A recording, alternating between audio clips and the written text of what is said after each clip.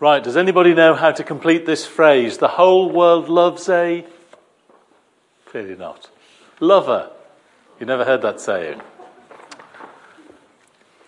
And if the guy who said that, Ralph Emerson, was right, then that all the world loves a lover, then the best loved book in the entire Bible should be the prophecy of this 8th century BC prophet Hosea. Hosea today would actually be called Joseph. That's what his name means. And it's Yeshua, which means salvation. And in some ways, the story of Hosea differs little from millions of other stories that take place every year all over the world. It's the story of a broken vow. It's the story of a broken home. It's the story of a broken heart. It's the story of a broken life. But in other words, and in other ways, the story is so utterly unique that it ranks as one of the most amazing in all literature. Now, if we've even heard the story before, and I've just given you a little bit of it tonight, then we've clipped it from our Sunday school lessons. We've not talked about it even in our pulpits. But God has chosen the sad story of a broken-hearted prophet to reveal his love and to demonstrate his grace. So I want to try and make sense of the fact that this guy, Hosea, would be somebody who God used his life to speak to others. Let's see how we get. The setting for the story takes place in the 8th century. And at that time, there were a whole bunch of prophets. We call them the minor prophets, of which he was one. And his story happened in the city of Samaria, the capital of the northern kingdom of Israel. And the first part of the story, the bit we've had read, is well known. It's about a man who it seems God told him to marry a prostitute. Now, however that panned out, and whatever part God's thing in it was, Hosea lived out a message which described the people of Israel. And the thing is that all of us need to live out a message. Sometimes in modern life, we're a bit too hung up on ideas and facts. And here we hear of a man whose own experience embodied the story of God's truth and God's love. So Hosea, a young preacher, is led by God to meet and woo and win a young woman by the name of Gomer. Gomer was part of an easygoing time in her own generation. But Hosea brought much to this marriage. He brought the unsquandered treasure of a young man's love and heart. For Hosea had never sacrificed himself to another. And as a result, he came to this key moment of his life with much to give. I think Gomer was swept off her feet by a decent guy who loved her because she got a dubious past. Here was a man who had the heart of a hero, the passion of a poet, and the zeal of a saint. Now, a pastor's life, be it a male or a female, can be blessed or ruined by the person they marry. And so I imagine when Hosea was told by God to meet and marry Gomer, he must have thought at the time that she was as pure as the lily of the valley. But as the days passed, and as this marriage went on, he grew to know her better.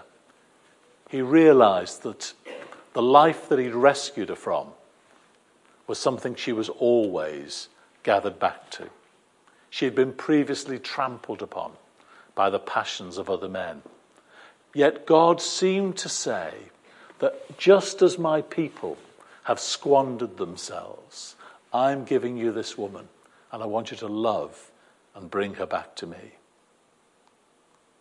So I guess that Hosea thought, well, her past wasn't very good, but since God has brought us together, our future will be filled with happiness and delight. It didn't pan out very well. Perhaps Hosea did not have time to spend with his vibrant young wife because he was out saving the nation.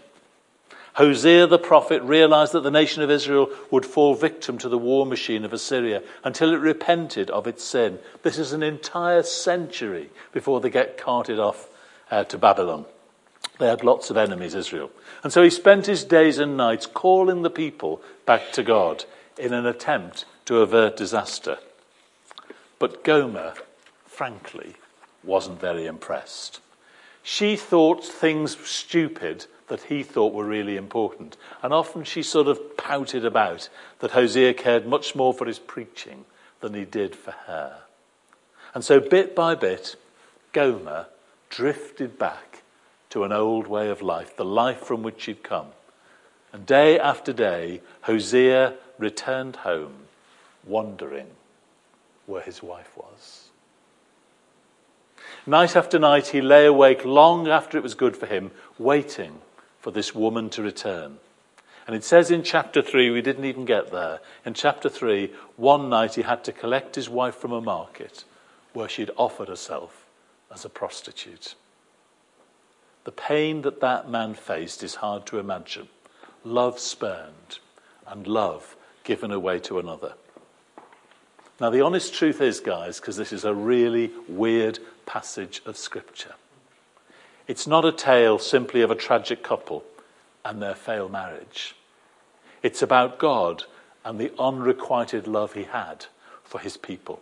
It is the gospel, if you like, wrapped up in a human story of broken promises. And if we knew the story of Hosea, we know this opening bit, the bit that was read. But few stick with the whole story until the end. Hosea also carries a message right through the middle of judgment in the middle of this prophecy. The God who loves humanity to the core must also judge that which spoils his love. Sometimes prophets and preachers are a bit like going to the dentist. The preacher and the prophet say things to God's people which, frankly, none of us would really like to hear. Just like the dentist who causes, well, we get good dentists these days, just like the dentist who causes at least discomfort, if not pain, when he does something that's intended for our good.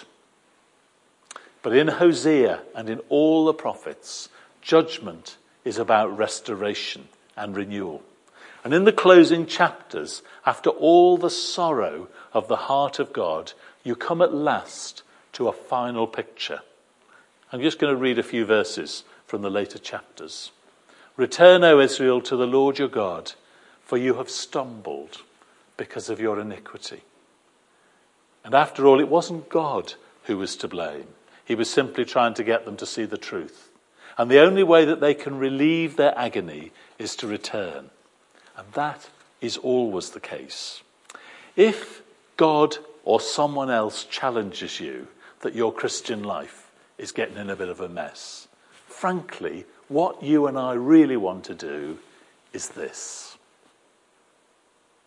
None of us like to hear news which is a challenge to the path that we have chosen. And that's exactly how it was for the people of God. And Gomer just turned away from the husband who loved her, just as Israel had turned away from the Lord. And so God says again, take words with you and return to the Lord. Say to him, forgive all our sins and receive us graciously, that we may offer the fruit of our lips. Assyria, the people who are threatening them, cannot save us. We will not mount war horses. We will never again say our gods, to what our hands have made, for in you the fatherless find compassion. It's as if in the end they realized that the only way was to come back to God. And God's poetic response comes again in chapter 14. Come back to me. I will heal your faithlessness.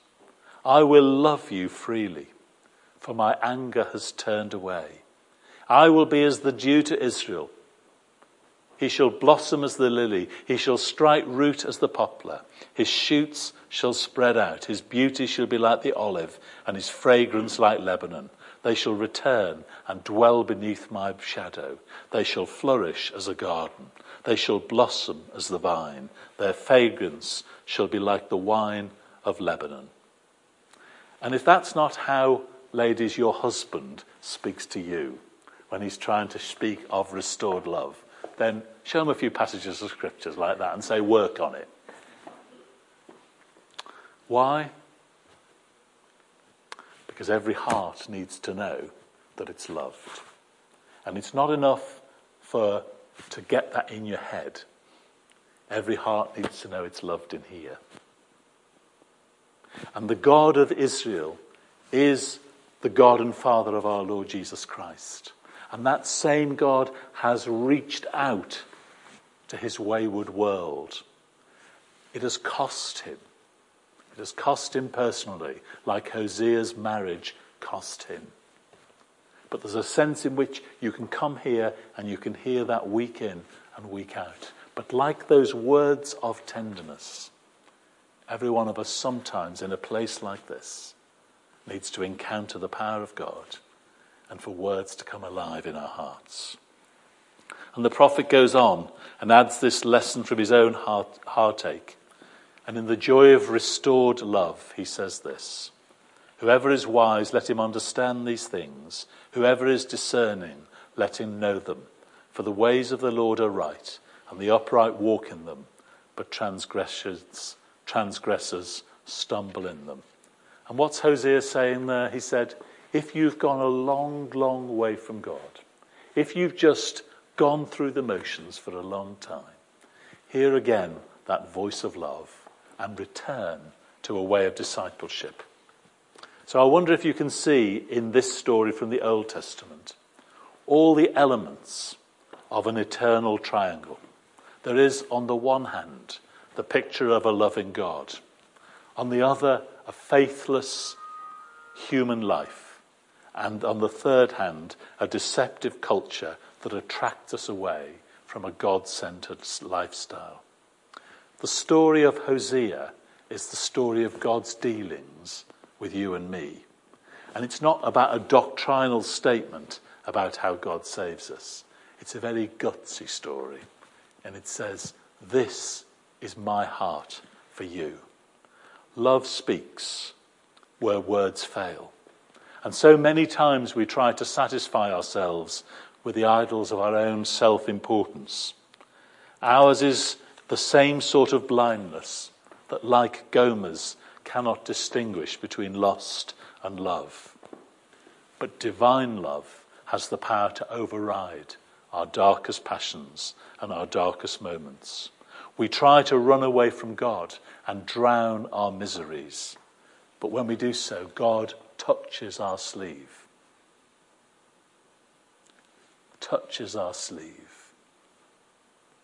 Touches our sleeve and says, come back to me. He says, my child, my name and my nature are love in the flesh. I must act according to what I am. But when you tire of all your running and your wandering and your heartbreak, I will be there to bring you back to myself. Divine love comes and wins the heart.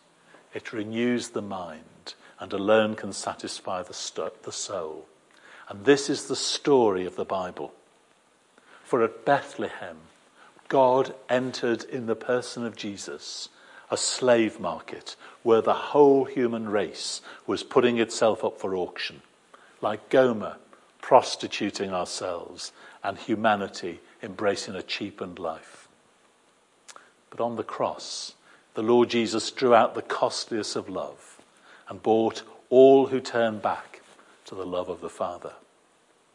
This is the story of God's love and God's heart, and of his longing to bring restoration to you and to me. So what is the story of Hosea? It's the story of a man who literally lived out the story of God's own people. When they were wayward, he got himself in a wayward situation. It wasn't this kind of preaching. It was a heart that said, this God is serious about you and me. Come back to him. And come back to him because he has a purpose for your life that is richer than the life you choose for yourself. And he says to every Christian who sometimes wants to say to God, do you know what?